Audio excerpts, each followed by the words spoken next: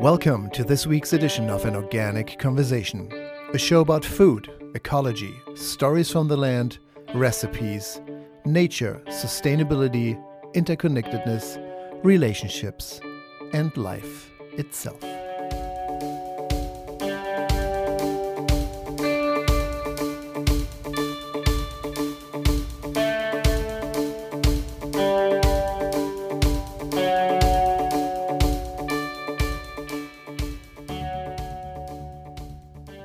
Every week, our objective is to offer you a topic that, in one way or another, relates to living a more conscientious life. In recent months, we had shows on biomimicry, superfoods, sunscreen, healing inflammation, and even the voice that we are all born with, how to find it and how to cultivate it.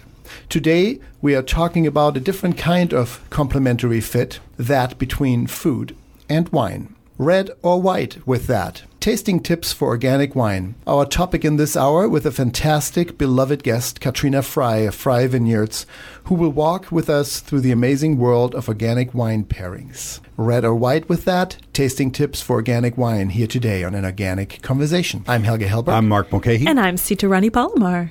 Speaking of wine, living in the Sonoma Valley, right? Everywhere you go right now, it smells like grapes.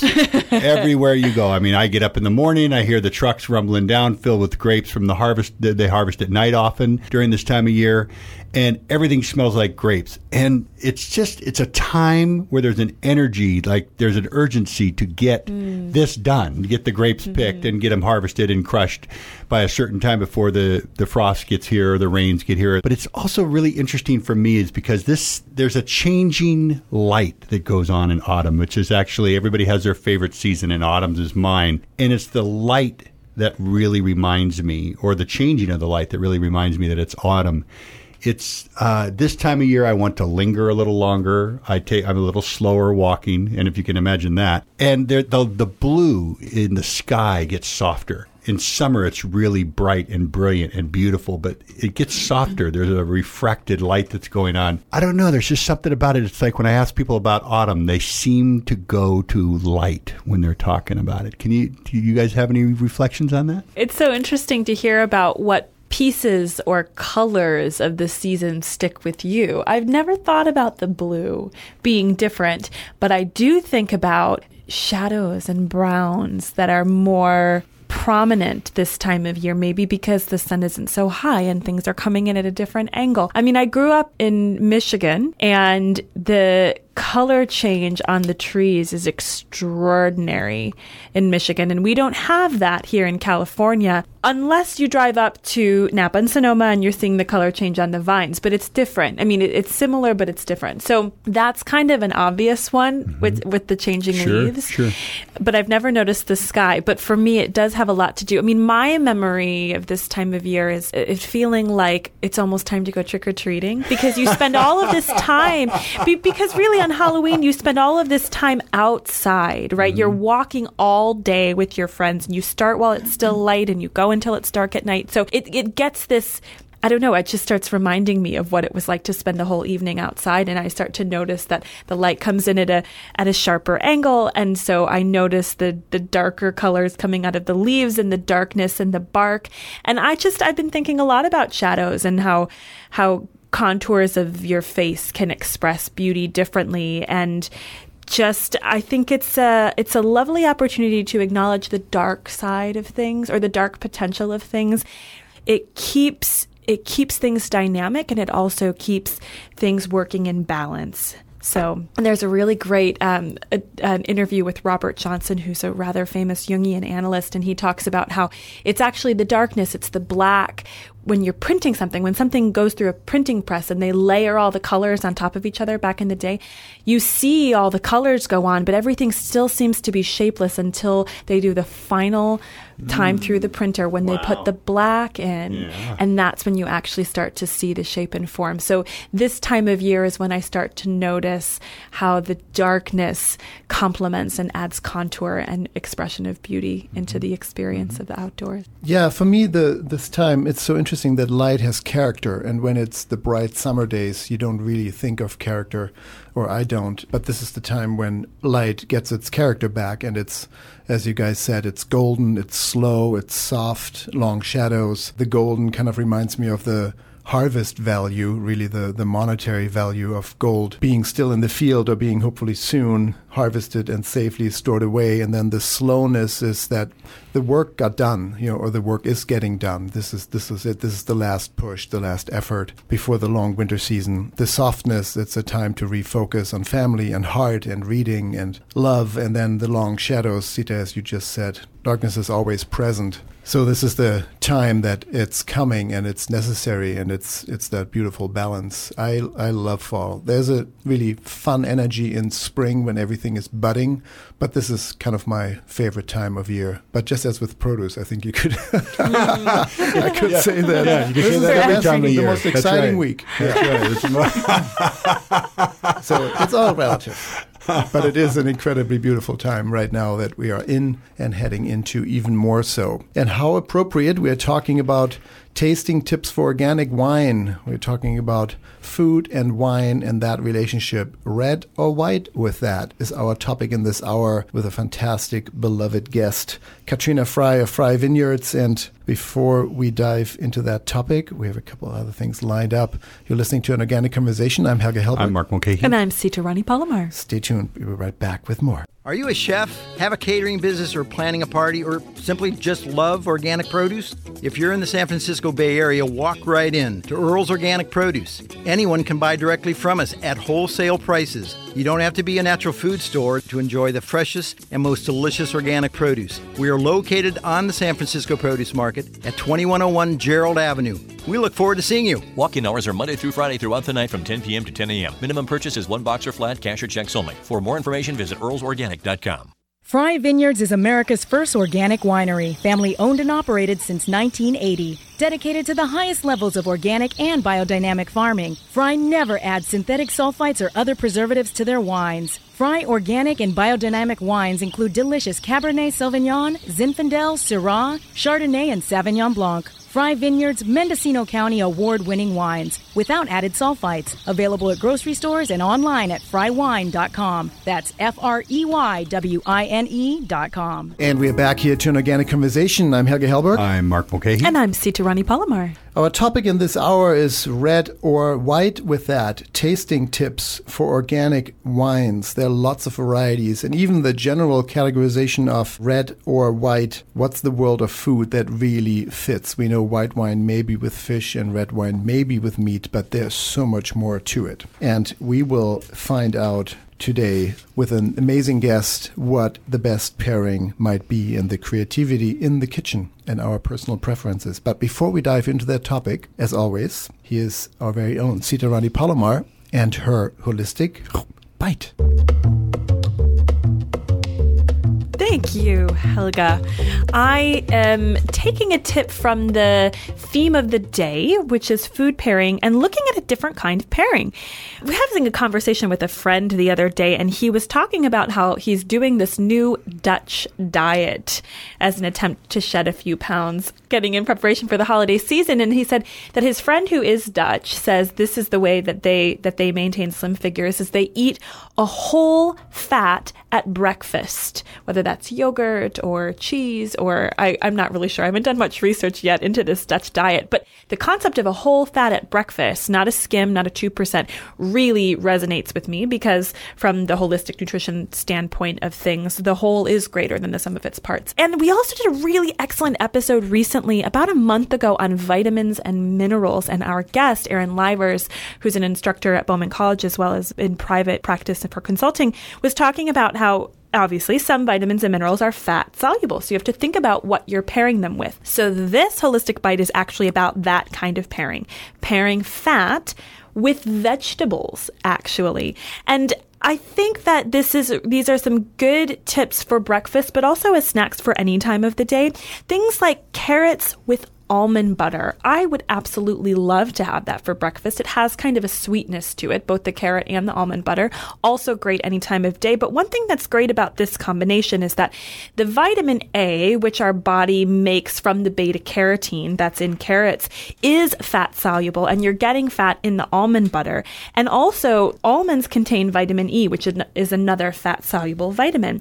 Also, greens like dark leafy greens, kale, chard, and collard greens with tahini sauce. I love tahini sauce, and Aaron Livers was talking about how that is a really rich ingredient for getting zinc. And greens are rich in vitamin A, which we just talked about, but also vitamin K, which is another fat-soluble vitamin. And the sesame seeds that make tahini are rich in polyunsaturated fats. Then there's always celery with hummus, which is another place where we'll get some fat in the tahini that goes into hummus, and also the olive oil, or cauliflower with an herbed yogurt, or even a ranch or a vegan ranch. I have this really wonderful recipe for vegan ranch dressing or vegan ranch dip that uses tahini and cashew butter as a base, with some apple cider vinegar and some herbs, basically all the things that would go into a traditional ranch, all of the herbs and garlic and onion and that kind of thing, except the fat base, instead of being sour cream, is a combination of tahini and cashew butter. So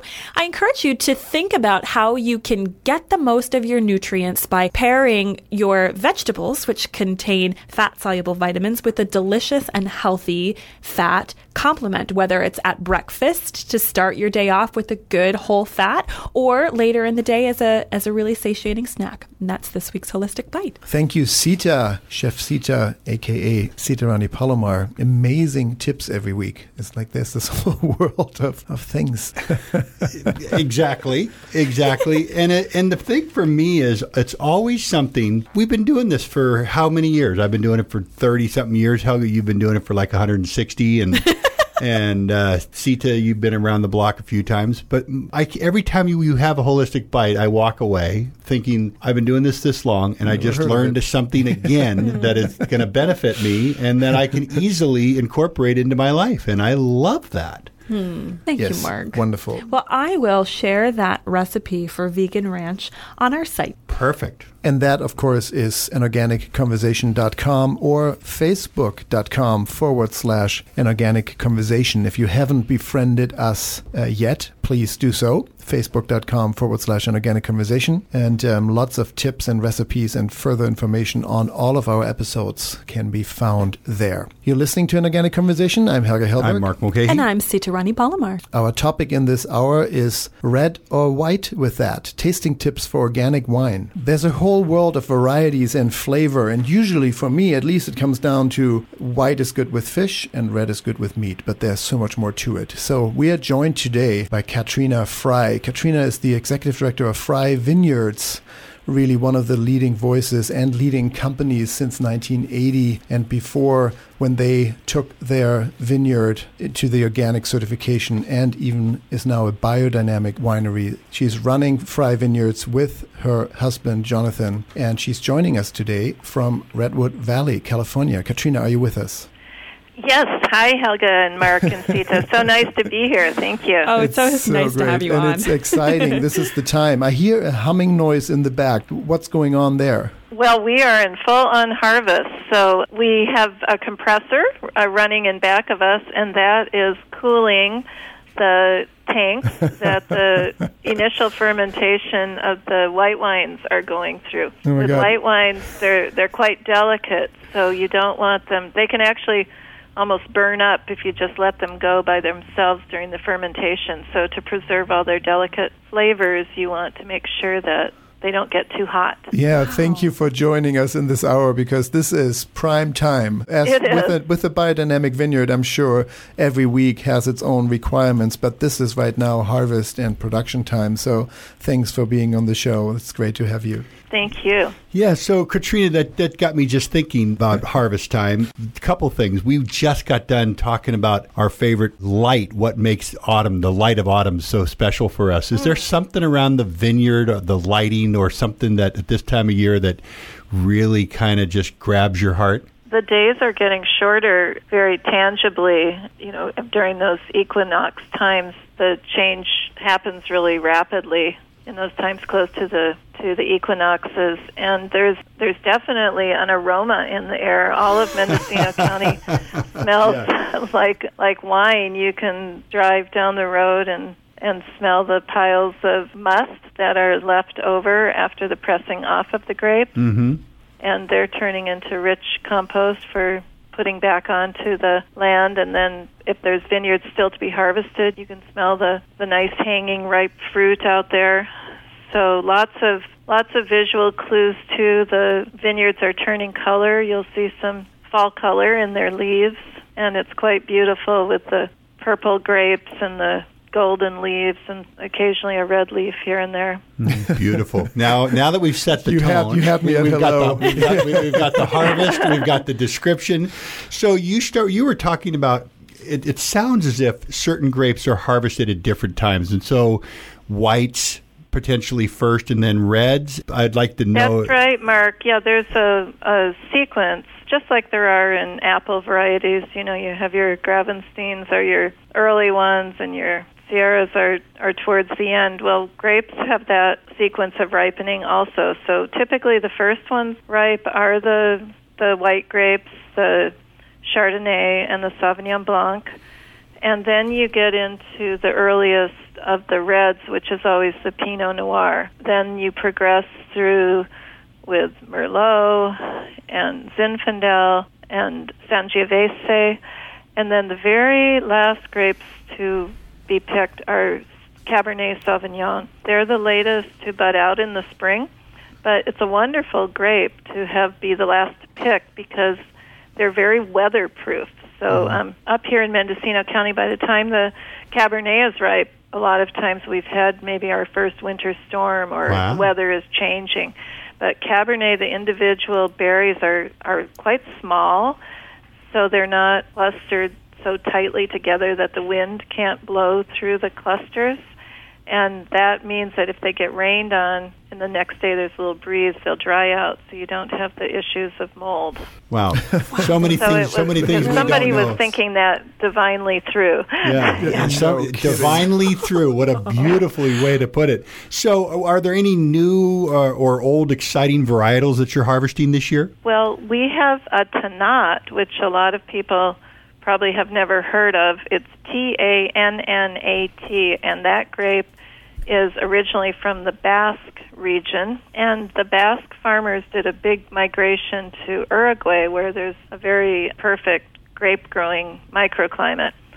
And so Tannat is actually now the national grape of Uruguay, but it's also one of our grapes, and we have an acre of Tannat.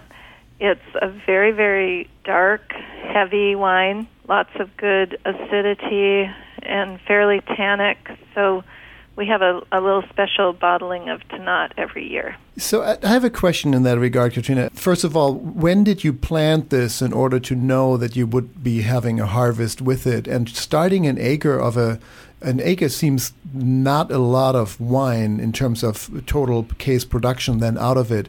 Do you do that just for the love of those varieties, or do you keep it a single variety, or is it just a good wine to mix with a couple other varieties to create, a new mix that Frei Wine will offer? What inspires you to plan something like that? Part of it is inspiration and just the fun of this huge potential of grapes. I mean, there are hundreds and hundreds of different kinds of wine grapes in the world. So Tannat is one that doesn't have a huge following. We have enough to make about 300 cases a year off of it. Mm-hmm. So it's a wine that we keep exclusively for our wine club and for our retail customers. But we are also experimenting. 2 years ago, we planted Tempranillo, Barbera, Malbec, and Moscato. We planted several acres of all of those, and they each have their certain characteristics that we're excited about seeing how they do for us. The Tempranillo is the main grape in Spain, and lots of parts of Spain where it's grown have a very similar climate to us. It's a red grape. Barbera is a grape from Tuscany. It's a wonderful blending grape. Malbec is widely grown in Argentina, and Cabernet and Malbec are sort of a classic combination together. And then Moscato is a white grape that is very aromatic and fragrant, and we'd probably do a fun, sweet dessert-type wine with the Moscato. And so some of these grapes are used for single grape variety wines True. at the end, and then some or all of them you also can mix together the way your taste palette or your winemaker finds the best combination of, to then have brands like the Agriculturalist, which is one of the wines you offer that is a mix of several different grapes that have never been put together. Is that an accurate statement? Yeah. So blending is where the real art of winemaking comes in, and you can blend within a variety. So you can blend some Cabernet from the north end of the valley with some Cabernet from the south end of the valley and hit a happy medium between the two. But then you can also add to Cabernet some Merlot, some Malbec, some Cabernet Franc, and get these nuances that bring more to the final package than you would get if it was just a single variety grape. So it's a lot of fun. We, as a group, get together every Monday at 11 when your palate is still fresh, and we do tastings with the staff, and we'll be working on a certain blend or a certain one of our biodynamic wines, which of our tanks tastes the best for those offerings. And you have job openings posted on your website, right? We do. It's a nice time to decide to come to visit. We're speaking with Katrina Fry, the founder and executive director of Fry Vineyards, who's joining us today from Redwood Valley in this hour here on An Organic Conversation. Red or white with that, tasting tips for organic wine. I'm Helge Hellberg. I'm Mark Mulcahy. And I'm Sita Rani Palomar. So talking about this artistry of blending grapes to create a very delicious and inspiring and enjoyable flavor in a bottle is, I think, part of what makes for the drinkers and the tasters such a fun opportunity to look at what foods go well with wine. Because if it was just all Cabernets taste the same, all Malbecs taste the same, you could have a really, straightforward grid about eat this with this and eat that with that. But understanding how to pair wine and food is an art of its own. And I know a lot of people are thinking about what wine would go well with this food. I've actually read about some wine enthusiasts who actually choose their food based on the wine they want to drink. But I'm wondering if you can give us some simple tips about how to pair food and wine. And why don't we start with white? Well, with white wines, there's two factors that you're usually considering when you're thinking about food. The first is acidity, and the second is sweetness or dryness. Acidity in wine, you can look at it, you can go in two directions with it. You can choose a high acid food like a citrus salad and pair it with an acidic wine and see if you like that. Or what a lot of people do is they sort of pair it with the opposite. So say that you have a nice Sauvignon Blanc, which is crisp and lemony.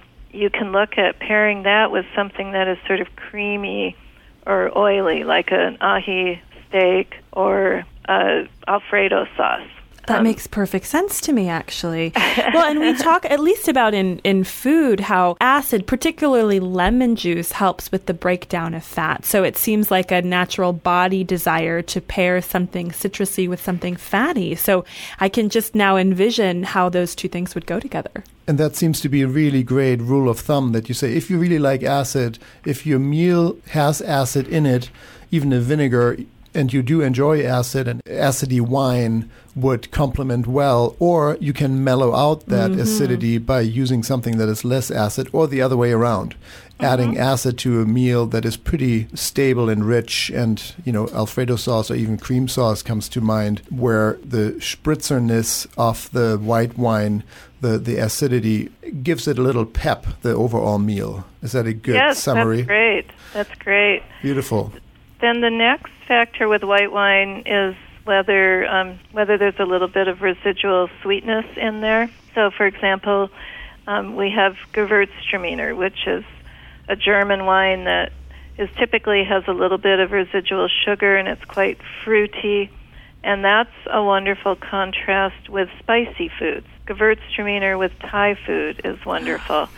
we made our latest blend, our Frey Agriculturist Blanc, with a little bit of Riesling left over in it to give it just a hint of sweetness. And we're enjoying that with Indian food, with curries.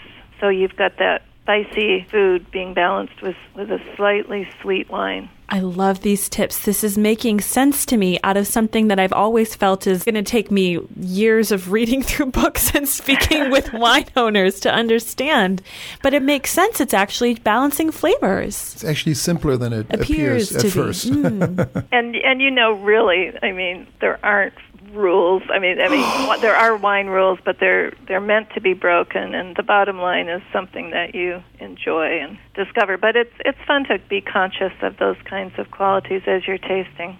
We're speaking with Katrina Frey, the founder and executive director of Frey Vineyards, who's joining us today in this hour from Redwood Valley, California, in the midst of wine production on our topic, Red or White with That, tasting tips for organic wine. Katrina, we want to go through the same world of red wine right after the break. You're listening to An Organic Conversation. I'm Helge Hellberg. I'm Mark Mulcahy. And I'm Sita Rani Palomar. And we'll be right back with more. Stay tuned. Are you interested in making healthy food your profession? Bowman College is a leader in the field of holistic nutrition and culinary arts. Their professional training programs prepare individuals for successful careers as nutrition consultants and natural chefs. Study at one of 4 locations in California and Colorado, or learn from home in a self-paced mentor distance learning program. Find out more about their classes on holistic nutrition and culinary arts at bowmancollege.org. That's BAUMAN college.org. And we are back here to An Organic Conversation. I'm Helge Hellberg. I'm Mark Mulcahy. And I'm Sita Rani Palomar. And we are joined by Katrina Frey of Frey Vineyards, biodynamic and organic, both of it at the same time, who is walking with us through the amazing world of organic wine pairing. Katrina, we talked about white wine just before the break, the acidity, the sweetness, could be complementary or could balance a meal that has acidity and sweetness to it or not, depending on your personal preferences and somebody's palate. How about red wines? And I do want to start by saying that for the last years, as you know, Katrina, I am really in the dessert wine category. I like pretty sweet, maybe with some acidity to it, but I do prefer like an ice wine or something that most people would drink as a dessert wine, even with food. Lately, I'm coming back to the red wines, and I'm pretty lost in that. Can you walk me and us through if you basically look for the same notes, or is that a whole different vocabulary altogether? So with red wine, they're more complex, Helga, because they have more exposure to the skins and the seeds of a wine. So we still have our acidity as a factor, and we still have our sweetness or dryness, but then we're going to add a few more in there too. We have a quality called earthiness, which is a pleasant, earthy, possibly mushroom smell that you can pick up in some red wines. And then you have fruitiness, which is typically described as tasting like fruits other than grapes. And then you have tannins, which are the tannic acid, which is in the skins of the grape, which sort of makes your mouth pucker at the end. And all of those have certain foods that balance them or go well with them. So we'll start back with acidity. And this is an example of combining an acidic wine with an acidic food. So Sangiovese, which is also Chianti. That Sangiovese is the grape that they make Chianti out of in Tuscany. That's typically nice and acidic. It has a little blackberry, but with a little bite to it. And it's the perfect wine with a marinara sauce, which is also typically a little bit acidic. So you can play, or again, you can do your acidic reds with a roast chicken, which would be more on the oily and creamy side. So moving on to earthiness, Pinot Noir often has those qualities in it. We find that we actually love mushrooms with Pinot Noir, like a mushroom risotto is a lovely combination with a Pinot. It also is a great wine to have with salmon. And then moving on to fruitiness, you've got your Zinfandels. They pair well with pâtés or mousses or terrines of any kind. So those aren't necessarily fruity in themselves, so that's more of a contrast with the complex vegetable medleys, goes nicely with a fruity Zinfandel. It's so interesting that you're breaking the stereotype of fish and white, that you're saying actually a salmon would be great with a Pinot. So interesting that there doesn't seem to be a steadfast rule. As you said in the beginning of the show, it's really up to somebody's taste buds and experience, but the general categorization of red and meat, fish and white is not even true, it sounds like. Sita, you had something else too. Well, I just wanted to point out how sensible this is and how you just unpacked something I think that has had a pretty big impact on the way that I choose wine. I really like Zinfandel, and I'm a vegetarian. So I think that when you said that Zin, because of its fruitiness, pairs well with vegetables, I thought, well, maybe that's why I'm naturally drawn so much to it, because it's such a good complement to what my diet staple already is. That's very interesting. It's so fun to talk about this topic, isn't it? It is, absolutely. Well, and the interesting thing is Hug was just mentioned Pinot, and I know that I've had Pinots that are considered young Pinots, right? And and a younger Pinot, for me, tends to go better with fish than a more mature Pinot. And the really interesting thing is, as I'm listening to you, Katrina, is the other night I opened up a bottle of your Sangiovese. Thank you, Chianti. And I opened it, and I liked it. It was okay. And then I let it sit for a couple of days, and I opened the bottle before I drank a glass last night, and this whole new flavor came through. This a little bit of pepperiness, this a little bit of spiciness that was just exactly what I wanted. And I thought, I just drank this wine 2 days ago, and yet because of a little air or because of, something like that, the flavor changed. Yes, wine really is alive, isn't it, Mark? It changes within 20 minutes, just exposure to oxygen. And, of course, it also changes as you taste it with different foods, too. But it really does change. Is that true more for organic wines, Katrina, or is that really true for every wine? Well, it's true for every wine, I would say. But I think that the difference between, in terms of tasting, with organic wines, I think a lot of time the fruit qualities come forward, because in conventional wines they can tend to be masked by the taste of the sulfites, that sort of metallic taste in your mouth. So perhaps it's a little bit easier to get to the fruitiness in organic wines as you taste them. I have a question for you that I think spans both categories of red and white, and it's one of the flavors that I look for, really enjoy in wine that we didn't talk about, and that's woodsiness. Would you consider that earthy, or would you consider that something else entirely? And on top of that, I feel like I learned from you once before in the past that organic wines aren't oak barrel aged, because oak barrel aged requires sulfites. Am I making that up, or is that an accurate recollection? Okay, yeah.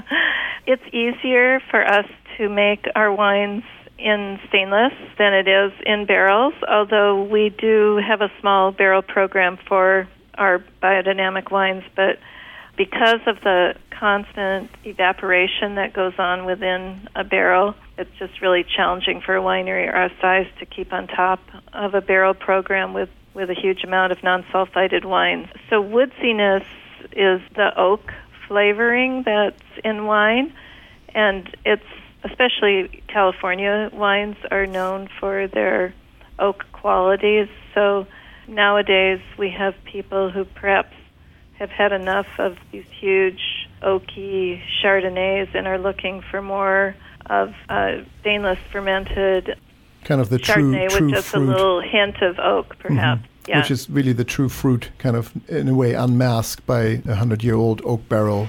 Although right. Oak is beautiful in wines too. So even for us in our stainless, we infuse the wines with oak chips to get that oak note. Yes. Wonderful. Red or white with that? Tasting tips for organic wine, the topic of this hour with Katrina Frey, our beloved guest, Fry Vineyards, the founder and executive director of the all-organic and biodynamically certified Fry Vineyards, joining us today from Redwood Valley. I'm Helge Hellberg. I'm Mark Mulcahy. And I'm Sita Rani Palomar. Katrina, we had two more notes on the red that we have not covered, if my notes are correct here, the fruitiness and the tannins. Oh, we did talk about fruitiness. That's where the Zin was, but tannic. We'll go on to the tannic. Yeah, the big tannic reds. A great example of that for our wine is our biodynamic Syrah. So it's a food wine. Typically, tannic wines you wouldn't want just to sip them. So what we're talking about is pairing them with food, of course. I love our biodynamic Syrah with roasted root vegetables, flavored only with a little thyme and salt and pepper and some olive oil. The classic meat dish to complement a Syrah is a stuffed pork loin or perhaps a sausage pizza. So we're thinking Tannins, heavy, right? We're talking heavy, like the tannins have so much character that you do want a fairly character-rich meal. Right, and a winemaker knows that with tannic wines you have to have perhaps a little higher alcohol and a little bigger body, so they've got that in mind as they're creating these wines. Cabernet Sauvignon is another wine that is typically tannic, and that is, of course, good with meat. It's also wonderful with chocolate, and Cabernet is often described as having notes of chocolate. So you could pair Cabernet Sauvignon with a flourless chocolate torte, for example, and which might lead us straight into dessert wines. Well, and actually, we were just going to. I was going to make sure that you talked about that because Helge introduced me to dessert wines. I never was a Gewürztraminer or any type of sweet wine, and then Helge introduced me to dessert wines, which I know you make a really nice one that he always wants to get. And Sita loves sparkling wines, right? And so I was just wondering, is there much difference between the two? You know, as far as when people are choosing them, or they're two completely different categories. Sparkling wines are made from grapes that are picked early, so they're not real sweet, and they're, of course, filled with wonderful bubbles and effervescence. And they're in the grapes? Often served as an aperitif. What we've noticed here, we do not make a champagne or a sparkling wine, but we love it. We think it's particularly good with anything salty. Do you agree with that, Sita? That makes perfect sense. Interesting. Sita loves salt. If there's one spice or one thing that can't be too little in the meal, it's salt. I mean, we know totally you true. To always add salt. She's a salt fan, and so it makes perfect sense because her favorite drink when it comes to wine is the bubbly kind. So that makes perfect sense. We figured that one out. How about dessert wines, as in even ice wine and late harvest, red or white? Is there? What would you pair that with? And is the late harvest Zin as a red wine in the pairing different than a late harvest Muscat or white? Yes. So dessert wines are sort of the opposite end of the spectrum. They're made from very, very ripe grapes that are so ripe that even after the fermentation has finished, there's still residual grape sugar left in the wine. So they're typically sweet. Sometimes they're a little bit higher alcohol. And traditionally, they're served after meals, but you can certainly change that up. I was at a barbecue the other day, and someone was grilling peaches, and we had that was some of our late harvest Zinfandel, and that was an amazing combination.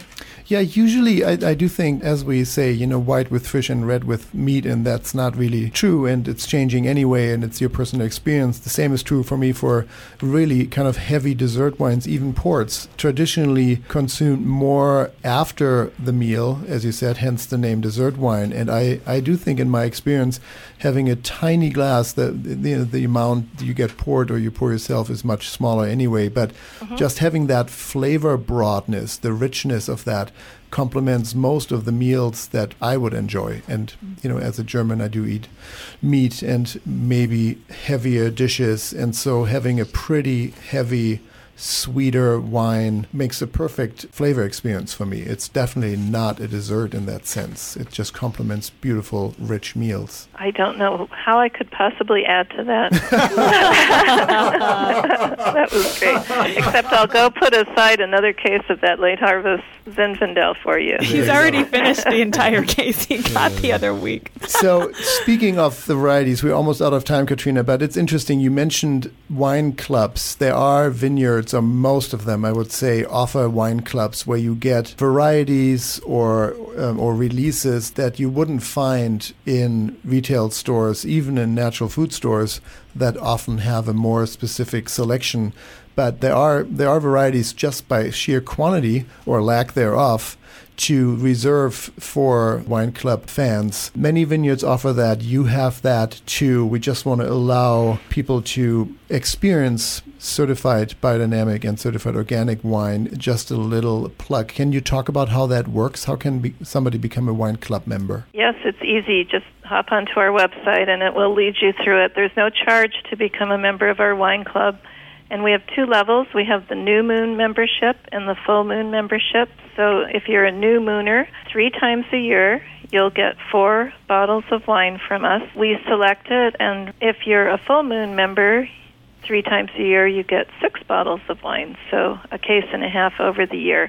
Throughout the whole year, you enjoy 20% off of any orders you make, and after you get your shipment, you have 30 days to order as much as you want of anything that you really like for 30% off. So wow. It's a great deal if you live nearby or if you're willing to get on an airplane. We have annual wine club events. Last year we had a grandmother and a mother and their 8-year-old daughter come all the way from Texas to one of our wine club parties. So that was a lot of fun. They've won the award so far for coming from the furthest away. Well, the wine club parties are so special because you put on this beautiful dinner with all of this food that's cooked, much of it picked from the fields around the vineyard and cooked on the farm, and it's just really exquisite. Yeah, talk about tasting the region. Beautiful. Thank you so much, Katrina. I know this is one of the busiest times of the year for you. The machines are humming behind you. Good luck with this year's harvest and production. And thanks again for making time to be on the show with us. Lovely to have you. Thank you so much. It's been a pleasure, and I hope everyone finds a great bottle of wine to go with their meal tonight. For Thanks, sure. Katrina. Thank you. Thanks, Katrina. Okay. Bye. That's Bye-bye. Katrina Frey, the founder and executive director of Frey Vineyards, who joined us today from Redwood Valley, California. For more information, freywine.com. That's FREYWINE.com. You're listening to An Organic Conversation. I'm Helge Helberg. I'm Mark Mulcahy. And I'm Sitarani Palomar. And coming up for you is Back to the Land, or we're staying with the land, of course. What else could it be? It's the world of produce. That and more when we come back right after the break. Stay tuned.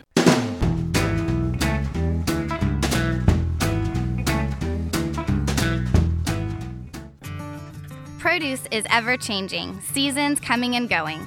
At Earls Organic, we have been sourcing solely organic produce for over 20 years. Since 1988, Earls Organic Produce has been establishing strong relationships with growers and developing a deep understanding of the seasons, so you can offer the most delicious organic produce to your customers, staff, and clients year-round. For organic produce, visit Earls Organic Produce at earlsorganic.com. That's earlsorganic.com.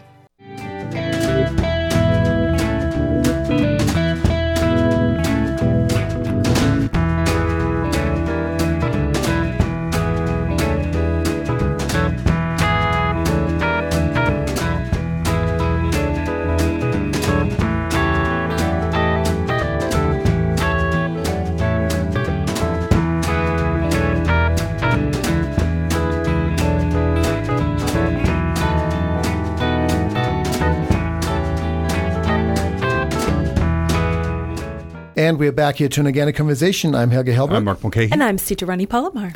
In this hour, we talked about red or white. With that, tasting tips for organic wine with Katrina Frey. Again, that website is freywine, FREYWINE.com, who joined us from Redwood Valley. And now we are staying above the surface and we're looking at this fall's vegetable production. Mark, it's time for the update from the produce doc. What's in season?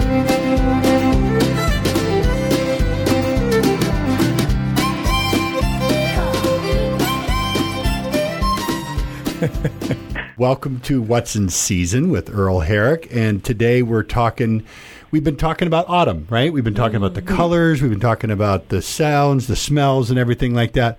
And I think there's one thing out there that really reminds most people of autumn is it's winter squash. And so Earl and I wanted to talk a little bit about that today, but before we start, I wanted to ask both of you, what are your favorite winter squashes? Before we get the old guy on the line.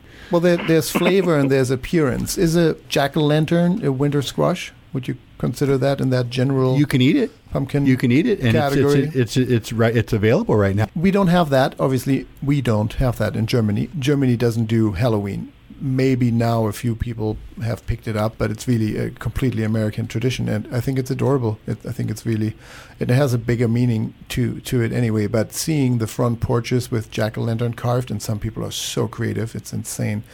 I think that's totally one of the colors of fall. Eating-wise, for me, it's a kabocha. Great. Yeah. Great job on that. Lovely. Great job. I've been practicing. Yeah. Kombucha.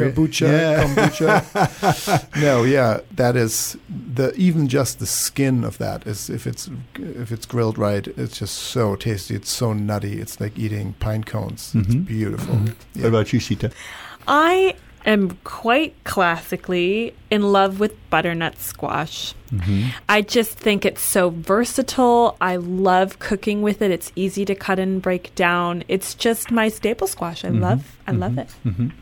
I love it too. What are you, Mark? I'm a buttercup. I love that nuttiness. It's similar to kabocha, that nuttiness, that kind of nutty, creaminess. And Sita, I have a recommendation for you, and that's a Tahitian squash. And that's a squash that is the same color as a butternut, but has a long curved neck, probably about 2 or 3 times the size in the neck, which is where most of the meat is, which is the reason that you're looking for. And just a correction, I think I said pine cone. That's why you laughed, Sita. It's pine nuts, of course. The nuttiness of a pine nut. Really, that I get makes that out much of more sense. Some parts are edible. Yeah.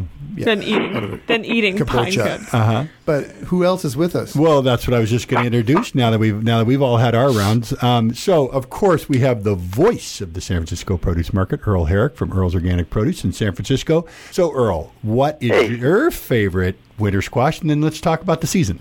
Oh, my favorites kind of come in a group, and they look like a family, all pretty striped and multicolored. So I'm talking about the delicata type, the sugar loaf, the sweet dumpling, and there's even one called the Carnival. And those are the really multicolored with blues and golds and reds in them. And my favorite is amongst those, and they all look like a family when they're all together. One's tall and straight, one's kind of short and plumpy, is that delicata. It doesn't have a lot of meat, but boy, it's incredibly flavorful, very, very sugary.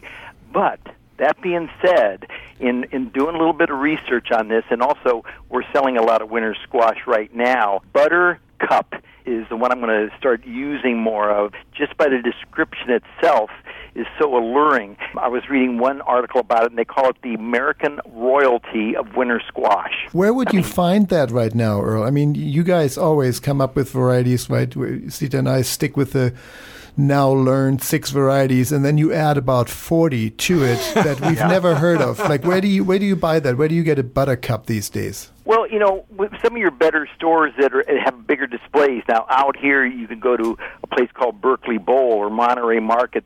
They're going to have kind of a little bit deviating from the norm. But another thing is, which we've talked about a lot, is talk to your produce people and say, hey, I've heard of something, love to see if you can get it. Or, of course, with friends as farmers, you can put that to them and say, not only are you looking for a particular type like a buttercup, but that you can get down, and there's varieties within the varieties that they can hunt for the seed, and then they can put it in the ground, and bingo, next year you got what you read about. So, and farmers markets, I mean, squash are grown year-round, right, Mark? Go ahead, Earl. Well, they're available almost year-round, but there's probably a little bit of a lap depending upon inventory and the year's crop in the spring and early summer, because right now in October is the harvest time. There's lots of product, and we probably started seeing early crop in August and September.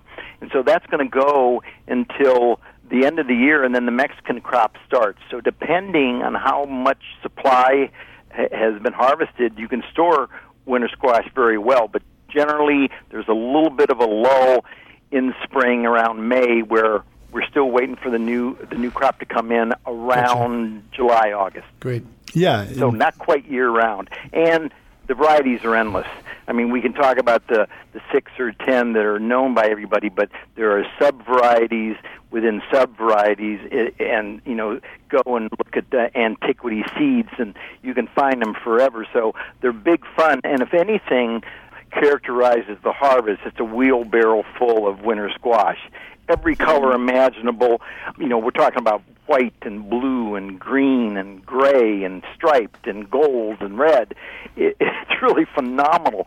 And they all eat so differently, and you can really find some prizes if you just want to take a chance and throw some in the oven. And another one that I've just reminded of when you said that earlier, it's a really favorite of mine. It's a really old variety. It's called a Hubbard squash, and they're usually huge, right? And really, from what I understand, the buttercup the parentage is Hubbard. Okay, so that would actually make sense with the because it's got a little bit of that flavor component. But if you want to try Hubbard squash and you see this huge thing at the market, you say, Helga and I would never eat that whole thing. Ask them to cut it. Seriously, ask them to cut it. Cut you a slice of it. They'll take it. They'll wrap it for you. They'll de-seed it if you don't want the seeds, and then they can sell the rest. So do not hesitate to do that for all of our listeners out there. If you see one of those big red curries or a Hubbard squash, ask them to cut it for you, because the reality is most people can't eat that much squash, or they're not going to. So you're actually doing some other customer a favor. I love that suggestion. And winter squash makes great pies.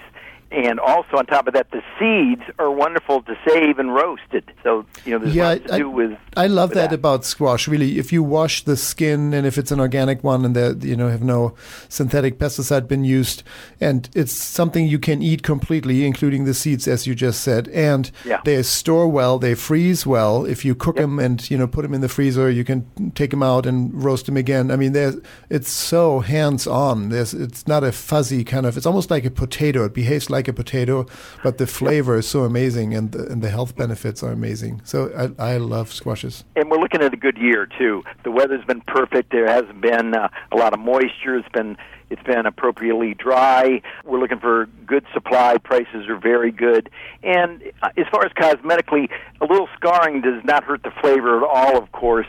And that scarring generally comes from at some point during its growing period. They probably had, they have big foliage to protect the foliage, meaning leaves, to protect the squash itself. So when they're young, when a wind kicks up, that can easily scar the young fruit itself. So it doesn't make any difference. Some of that actually gives it some pretty nice character. Scarface squash. There you go, Scar. And it's not even Halloween yet. So, Earl, thank you as always. What a wealth of knowledge, amazing. And a pleasure to have you on. And we look forward to sharing some squash with you this fall. Absolutely. Always great talking to y'all. Sure. Okay, Thanks, bye-bye. Earl. Thank you, Earl. Bye. Great. Yes, bye now. Mark, how do you pick a good squash? Of course, heavy for its size, a lot of moisture. And I like a good bright color. Earl's right about the scarring. It's not going to make a difference, but you want to make sure it's not starting to shrivel or it's not getting dull. It still should have a bright color, even if it does have some scars. What we took away from our fantastic conversation with Katrina is that if you were enjoying a roasted winter squash, you might consider pairing it with a biodynamic Syrah, for example. Those high tannic, what a yummy high show. alcohol. Yeah, right? Okay, let's do it. All right, we're there. Well, that was this week's edition of An Organic Conversation. Thanks for listening. We'll see you soon. An Organic Conversation is a proud production of the Organic Media Network. Associate producer, Kristen Ponger. If you missed parts of this show or for any other episode, go to iTunes or anorganicconversation.com. And for more information, health tips, recipes, and your daily dose of inspiration, please follow us on facebook.com/An Organic Conversation. We are your hosts, Helga Hellberg, Mark Mulcahy, and Sita Rani Palomar. And we'll be back right here, same place, same time, next week. See you then. Bye. Bye-bye.